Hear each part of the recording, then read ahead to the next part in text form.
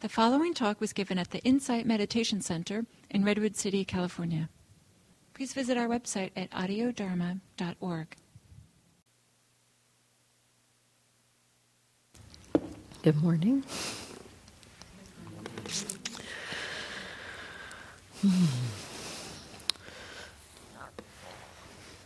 So I've been talking about the Four Noble Truths, and last week started talking about the Eightfold Path. So I thought I'd continue this conversation with a little bit of an overview of the Eightfold Path again, but mostly focusing on the first aspect of the Eightfold Path, right view.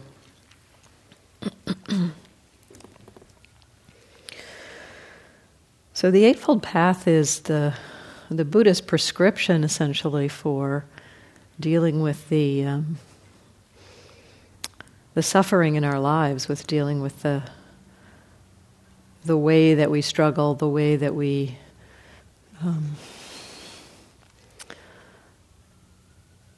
habitually orient our lives in a way that actually doesn't. We think it's going to make us happy. We think it's going to head us in the right direction, but it tends to just keep us on this loop of similar patterns, similar habits, things that we do over and over again that we think, why do I keep doing this? Why do I keep doing this? And we just end up in a kind of a struggle with our lives. So the Eightfold Path is the Buddhist prescription of what can we do to kind of change the direction, to reorient ourselves.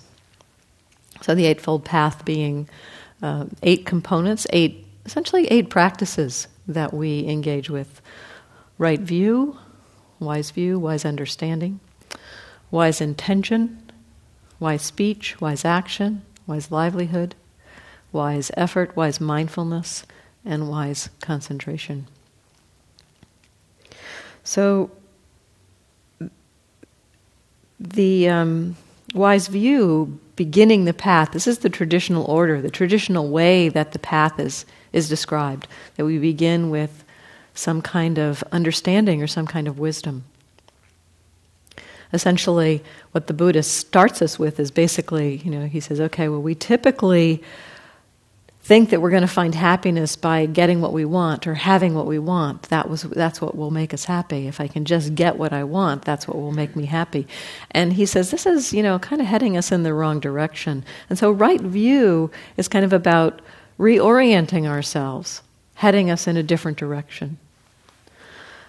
So this view that he proposes is essentially the view of the Four Noble Truths, that by recognizing what actually causes our struggles, what actually causes our suffering, which is, if we begin to investigate, that the practice of getting what we want and having what we want, there can be a little happiness that comes from that. We can get a little hit of satisfaction, a feeling of control, a feeling of rightness that comes when we get something that we want.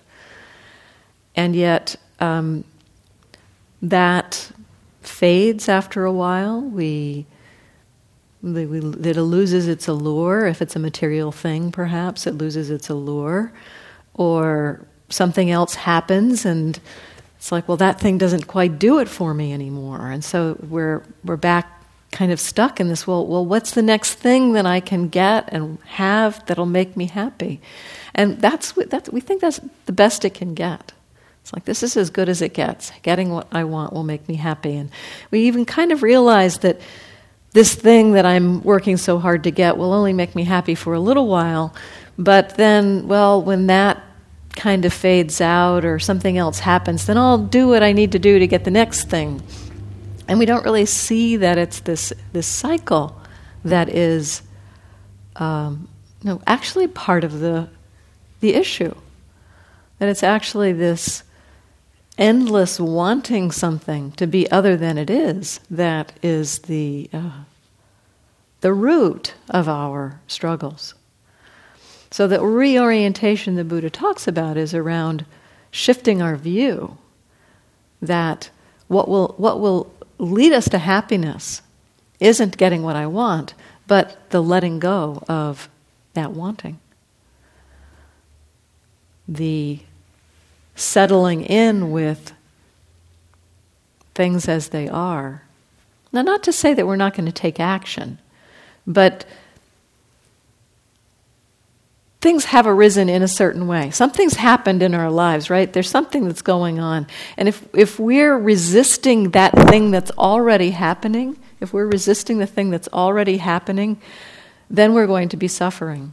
Now, that's not to say that we wouldn't necessarily take some action to do something, but if the action is coming out of that resistance, if it's coming out of a sense of I need to have something or I have to get rid of this thing, then that very craving, that very wanting things to be other than they are, is a great source of our struggles. So the Buddha kind of is saying, shifting our view, turning our perspective a little bit. So this is the traditional order of the path, that we begin with an understanding of how do we need to shift our view? How do we need to shift our perspective to begin to move in the direction of a deeper kind of happiness? Not just the happiness of getting what we want, but a kind of a happiness of being able to meet things with a balance of mind. A kind of an equanimous mind, a balanced mind, a non-reactive mind. That there's a happiness that can come from being non-reactive. Not that non-reactive means non-action. It means not fighting with. So there's the Buddha is pointing to this deeper kind of happiness that can come from non-reactivity. So he's pointing us, it's like, okay, we need to start by shifting our orientation, shifting our view. And from that follows the intention to act on, if the view makes sense to us, if this shift of perspective makes sense to us, then we may choose to act, choose to follow through on that. So the view gives rise to some kinds of intentions and choices, which follows on with ways that we behave and ways that we cultivate our mind. So these are the different aspects of the Eightfold Path. We start with a kind of a direction that sets our intention, and then we engage in behaviors that are more helpful for us, more skillful for us. This is the middle three aspects of the Eightfold Path: wise speech, wise action, wise livelihood. And then we also are interested and inclined towards seeing and understanding how the patterns in our mind contribute to our suffering, how our habits of mind contribute to our struggles. And that's worked with the last three aspects of the Eightfold Path: wise effort, wise mindfulness, and wise concentration. So this is the traditional order that we explore the Eightfold Path in, but it's not the only description of the path in the Buddhist teachings. He also described the path as beginning with a cultivation of ethical conduct, of starting from a place of kind of getting our relationships with the world in order. That if we're engaging in ways that create harm and cause suffering for others, we're not serving ourselves very well.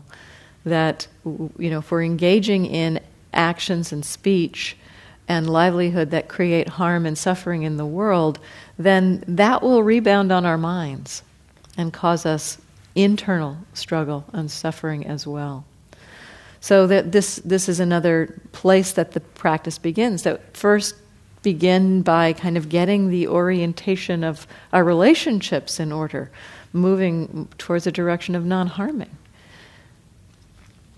And then that followed by the cultivation of the mind, to begin again to kind of see what the patterns of our mind are that might lead us into acting in ways that aren't supportive. So this description of the path begins with ethical conduct, and then follows on mental cultivation, and then ends with wisdom, ends with an understanding. So this is an interesting kind of flipping, in a way, of the ordering of what the traditional order of the Eightfold Path is. Traditional order begins with some kind of wisdom and then follows on through, or some kind of understanding, follows that on by the behavior, the way that we engage, and then cultivating how can we meet and understand our patterns of mind. This other path begins with ethical conduct, sort of begins in the middle of the Eightfold Path, then moves on to mental cultivation and ends with an understanding that comes out of how we've acted, how we've cultivated our minds. And so it's said that this is what's called the gradual training. The Buddha talked about the beginning with ethical conduct, then cultivating our minds, and then moving into the understanding is what's called the gradual training. And it is said that the first two aspects of the Eightfold Path, wise understanding and wise intention, are this wisdom that comes at the end of the path with this gradual training. So how do we understand that? That basically in one formation of the path of practice, wisdom begins, is where we begin. This understanding is where we begin. And in another formulation of this path, wisdom is where we end. So I'll just leave that for just a moment, and I'll come back to that in just a moment. But what I want to do right now is kind of highlight this notion of views. It's just like this framing of this first aspect of the Eightfold Path, wise view. I want to kind of just look at the view part and look at the importance of views in our life and the importance of views in how we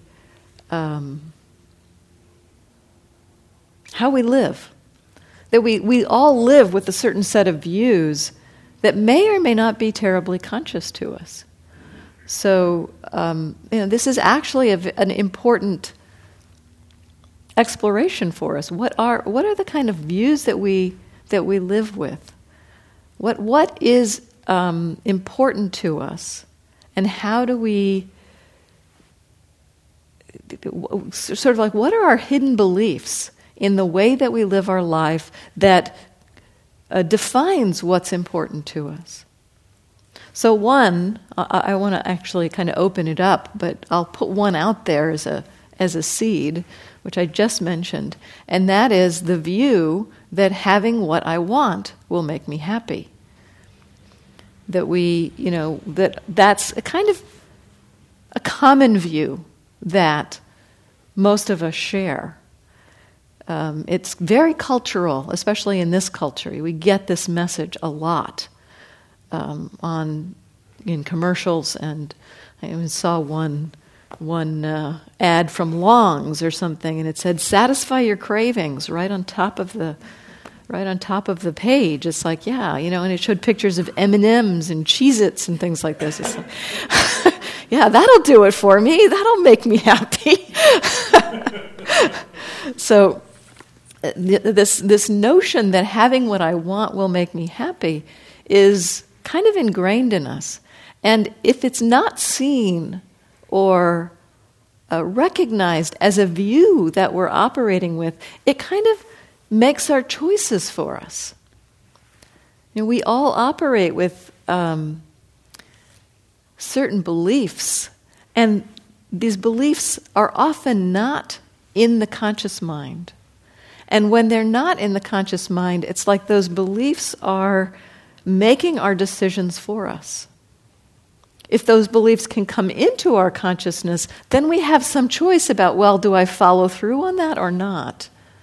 So making our views conscious, I think, is a piece of what the Buddha is pointing to in this first aspect of the Eightfold Path. He's actually pointing us to, this is a view that will help you. There's a couple of pieces to it that I'll go into in a moment. And, to begin to recognize what the views are that we're living under. What are the views that we're living with? I'll read one thing from Bhikkhu Bodhi, who says this so well. Our perspectives on the crucial issues of reality and value. So this is, what we think of as what is valuable for us. Have a bearing, our perspective on the crucial issues of reality and value have a bearing that go beyond mere theoretical convictions.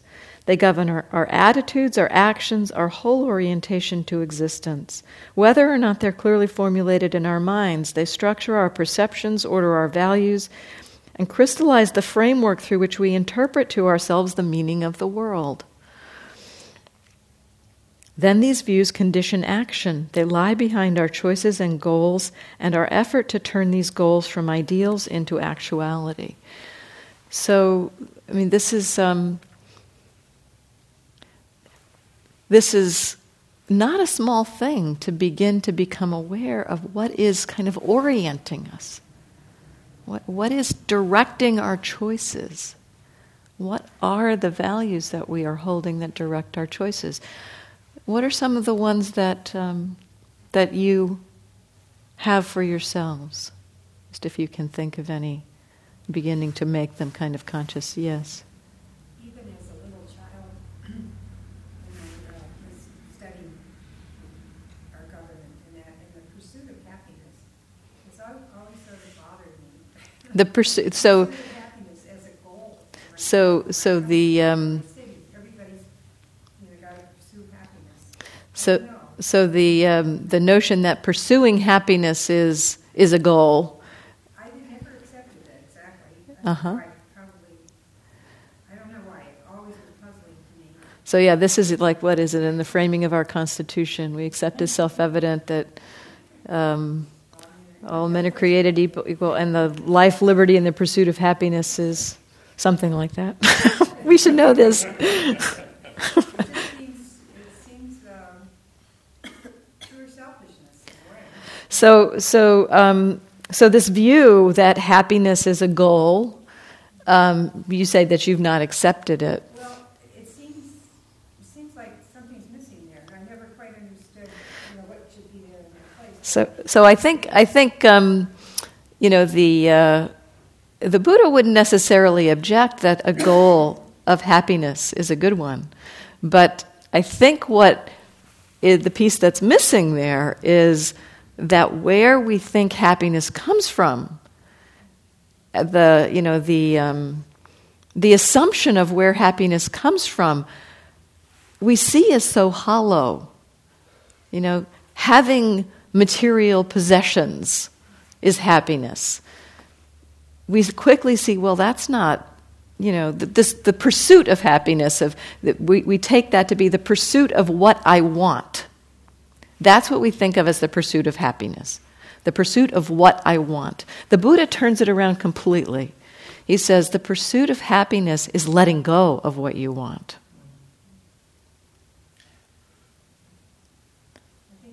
Or letting go of the wanting, I'll say, not letting go of what you want, the letting go of the wanting. I think the Catholic nuns put it a different way, that it went more in that direction than I could figure out from the Constitution. Yeah. Why don't we use the mic? Yeah.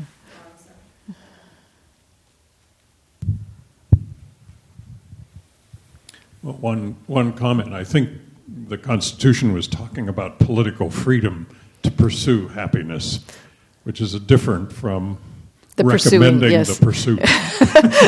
Well, this is true, yes. Beyond that, I wish I were someone who craved chocolates and things like that. I tend to crave much more expensive toys.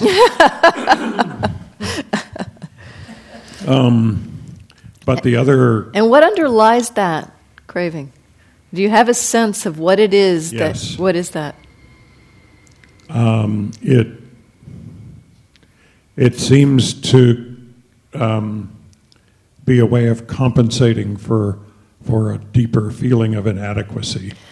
Okay, so this points to a deeper kind of view of needing to feel adequate. And so there's a deeper kind of view there. It's not so much, when we start looking at that, it's not so much about the having the things that's important, it's the feeling of adequacy that becomes important. And so this is kind of the exploration. So, in the practice, actually, what we can do is start to uncover some of these views. So what is it that I think is going to make me happy? A feeling of adequacy. Okay. What does a feeling of inadequacy feel like? And what is this idea of adequacy anyway? So that's an interesting piece then. So that's a good pointing. I imagine there's quite a few people in the room who have that sense of in order to be happy, I need to feel adequate in some way. And what does that adequate come from? I mean, is it an internal? Again, I think we could look at this, a sense of adequacy as not necessarily being an unwholesome wish, but the way that we go about it may be acquiring things so that other people think we're adequate, or that our view of ourselves from our parents' perspective, an internal idea, well, if I have all these things, my parents can be proud of me, or, something along those lines. So where does this sense of adequacy and inadequacy come from? It's actually internal. No kidding. I mean, it is very, the very notion of inadequacy in me is something I've constructed. Yes. Yes. I can trace a few elements to my parents, but I've maintained it a lot longer than they foisted it on me. We do that.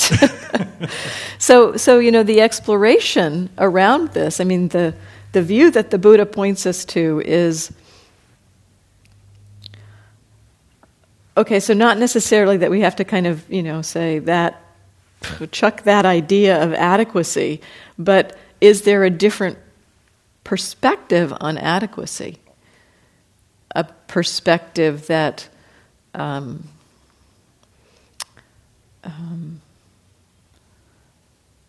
comes from from inside, that the adequacy doesn't need to be granted from outside, but that one feels just internally okay. So that's an exploration around that. To begin to uncover our views about what is it that we think is going to make us happy, and begin to see that the way that we're engaging in them. I think what we'll find as we go through the various views that people hold is that it's not like we want to necessarily say, yeah, chuck the whole thing, like the notion of wanting to be happy. We don't have to chuck that whole thing, but look at how we're engaging in that. So I think that with the adequacy one is. Any others? So a big one for me is, as a woman in a society that has a certain idea of what external beauty is, and as I age and become different physically than I was before, sort of what's my view of myself now? And I find that I'm pretty good at staying within my own feelings of who I am. And Buddhism helps with sort of not having this perspective of how I look, but more how I am in the world. Mm-hmm. But every once in a while someone will say something and I'm not even thinking about it. Like, I'm around a lot of younger women because I'm a mom of young children. So someone will say, oh, I like you because you're wise and older than most of these other people. And I'll just go, oh, I hadn't even thought that I was perceived that way, So anyway, so that really, it's a sort of a viewpoint of myself that I struggle with, that view of being different than I was at one point, and how I am in the world compared to the people, in contrast to the people I am around, and so forth. So yeah. Where is the hook around the happiness? So the happiness part,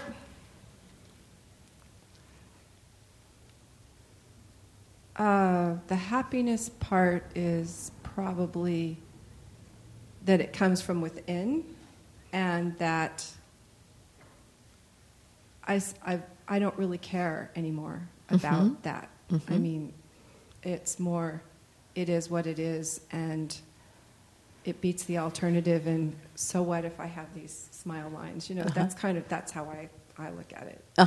So that sounds like a reframing, you know, that's more in line with wise view, that yes, it is more internal. You know, it's not trying to make yourself be something else, or try to make yourself be something that other people would have a certain perspective on. I think that's another way that we go for happiness, is trying to become someone that other people will respect, admire, whatever, and that view of needing to have that from other people, you know, that happiness comes from getting that from other people, is basically putting our happiness on the opinions of other people.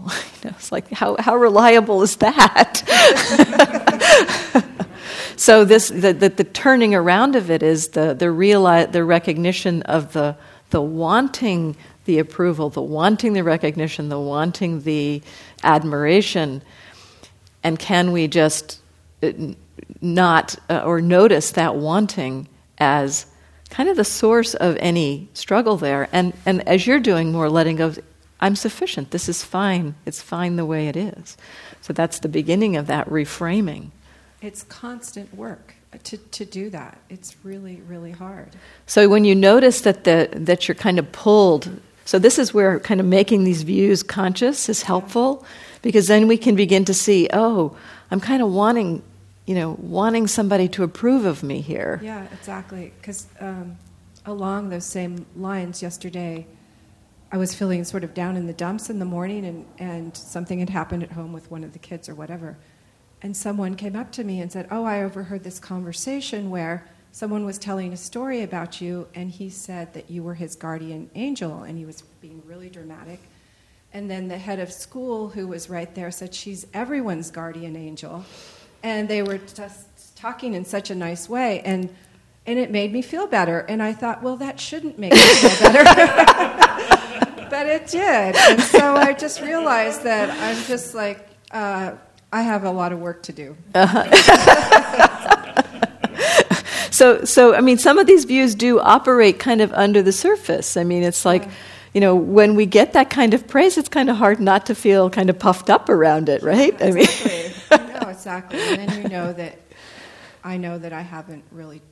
Yes, let go. You haven't let go of that sense of needing it. Yes. In a way, yeah. And it's not that it's bad to be praised. No. But the Buddha, I mean, the Buddha himself actually, people praised him, people said he was crazy and wanted to kill him, and, you know, so even the Buddha had people on both sides, and he said, you know, if you're going to live your life by wanting praise and not having blame, it's not going to be a happy life for you, because we can't control those outer circumstances.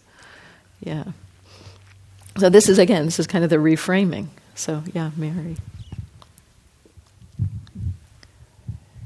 Well, now I have a new goal. And I know my goals are hindrances. I really see goal orientation, which has been my whole life, are hindrances. And so I want what you said today, or what I heard you say, I don't always hear correctly. So what did you hear? Is to be able to meet things as they are, and not always want them to be different. But my view of things as they are is skewed. And so that's where I need to start. What is my perception of myself and my relationship with others? And that's where a lot of the view comes in. I mean, it's skewed in ways that we're not aware of. You know, the Buddha actually talked about some fundamental ways that our perceptions are skewed. And the three main ways are that we take things that are impermanent to be permanent. And this is kind of insidious. We know consciously, yes, things are impermanent, but we don't behave that way. It's like, and it's kind of surprising when we see, how.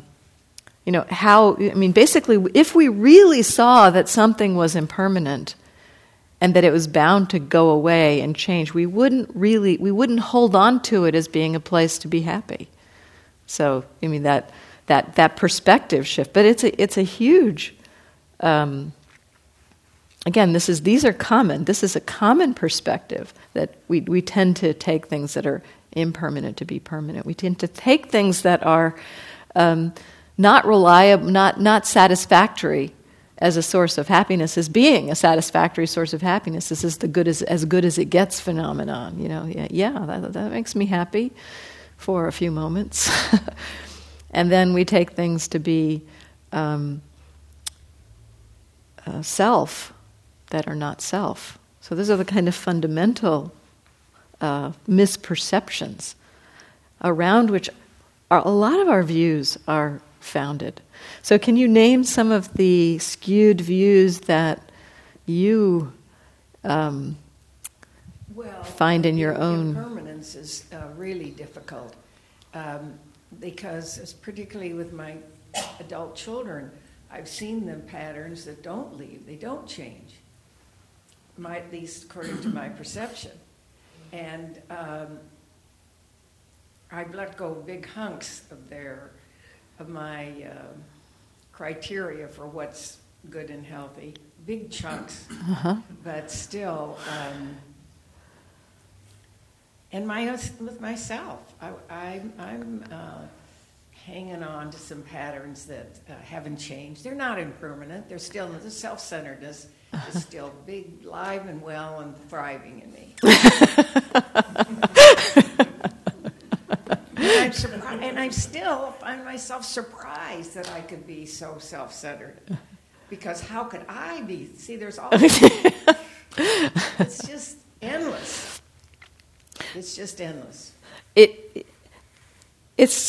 feels endless. It does feel endless. And the turning towards the feeling of that self-centeredness. When we actually start to watch it, or whatever pattern feels like, yeah, that's really me. That's permanent. One of the ways to begin to see through that is to recognize that there are times when that's not operating.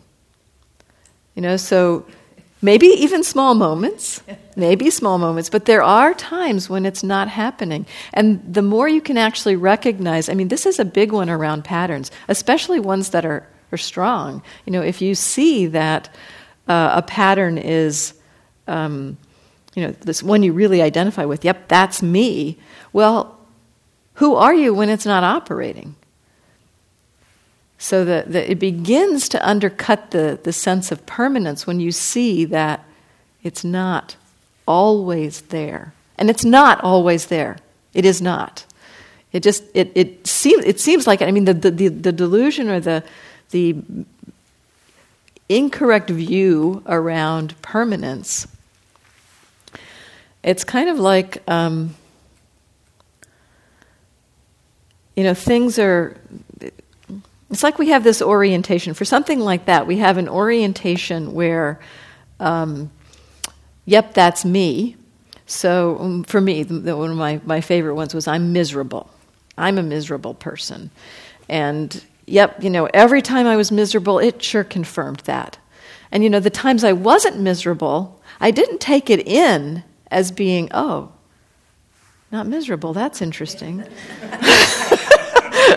It was more like, well, yeah, I'm happy now, but I really know that what I am is miserable. So I would dismiss and really not take in the fact that I was actually happy. It's kind of like I was dismissive of the absence of that pattern because I had such a strong view in that pattern. So this, for me, was a strong view. It was like the belief view that I'm a miserable person. I'm always miserable. That's just the way I'm going to live my life. I'm going to be miserable most of the time. And, so when we can start taking in the fact that we're not always miserable and not be just dismissive of it, it can begin to poke holes in that identity, that belief, that view.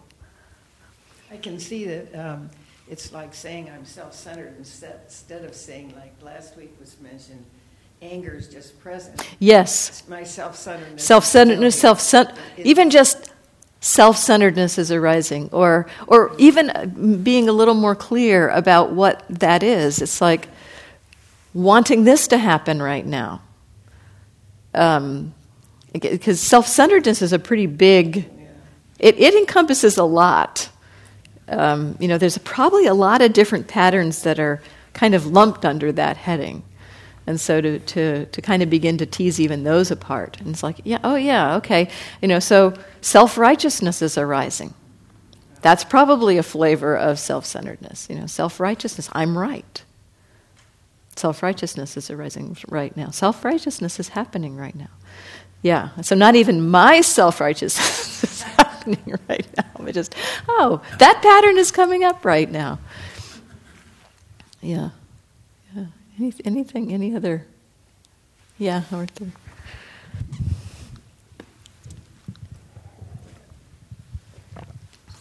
The belief, the view that I'm in control of externals, internals, and actually, as you were speaking just now, that kind of comes under this self-centered view.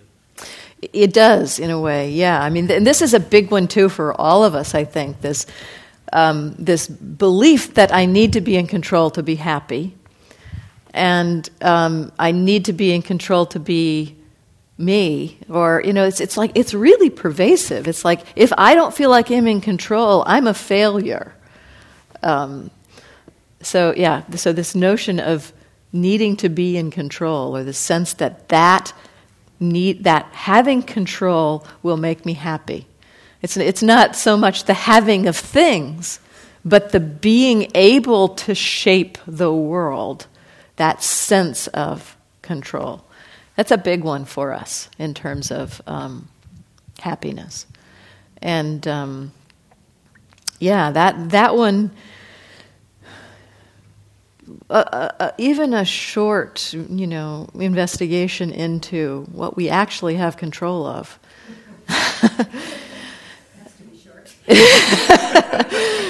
It reveals we have limited, kinds of, I can choose, okay, yep, I'm going to lift my arm right now. Okay, yeah, I've got that control, I think it comes from something that simple in a way, that we can direct our bodies, we can choose to do this or that with our bodies. At this moment, I can choose to do this or that with my body. If I broke my arm, I couldn't choose to do that. So, the notion of control comes, I think, from this very basic sense of action, that there is an intention and we can follow through on intentions, that there's a choice. There are choices and there are, things that we can choose. And there's in a sense, what happens there is that we get identified with being the one who can choose, and then assign to that has to be, I have to be able to choose the way I want to in order to be happy. So there are choices that happen, choices happen.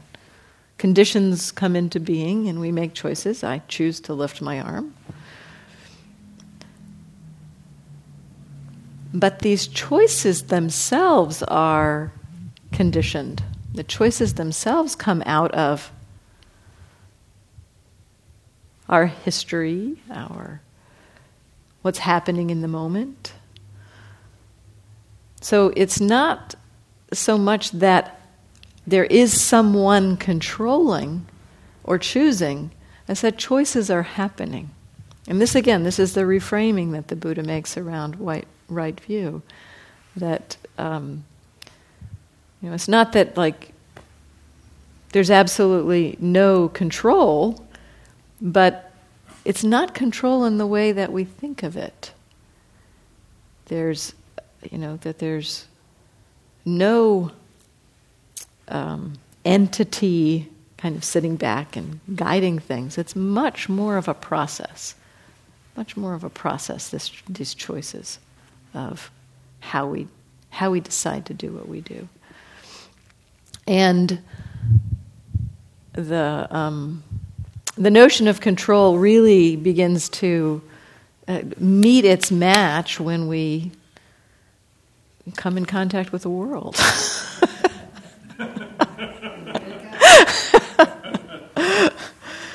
There's lots of things happening out there that, that this is one of the aspects of causes and conditions. There's lots of things happening out there that we have absolutely no control over. And, the illusion that we have some control, it's like we're really taking a very narrow view of the world when we think we have control. So, broadening our perspective on the world, we see there's very little control. So that's a big one, that notion of being happy if I am in control. And the fear that comes in when there's the sense of no control, the sense of insecurity, instability, vulnerability, all of that is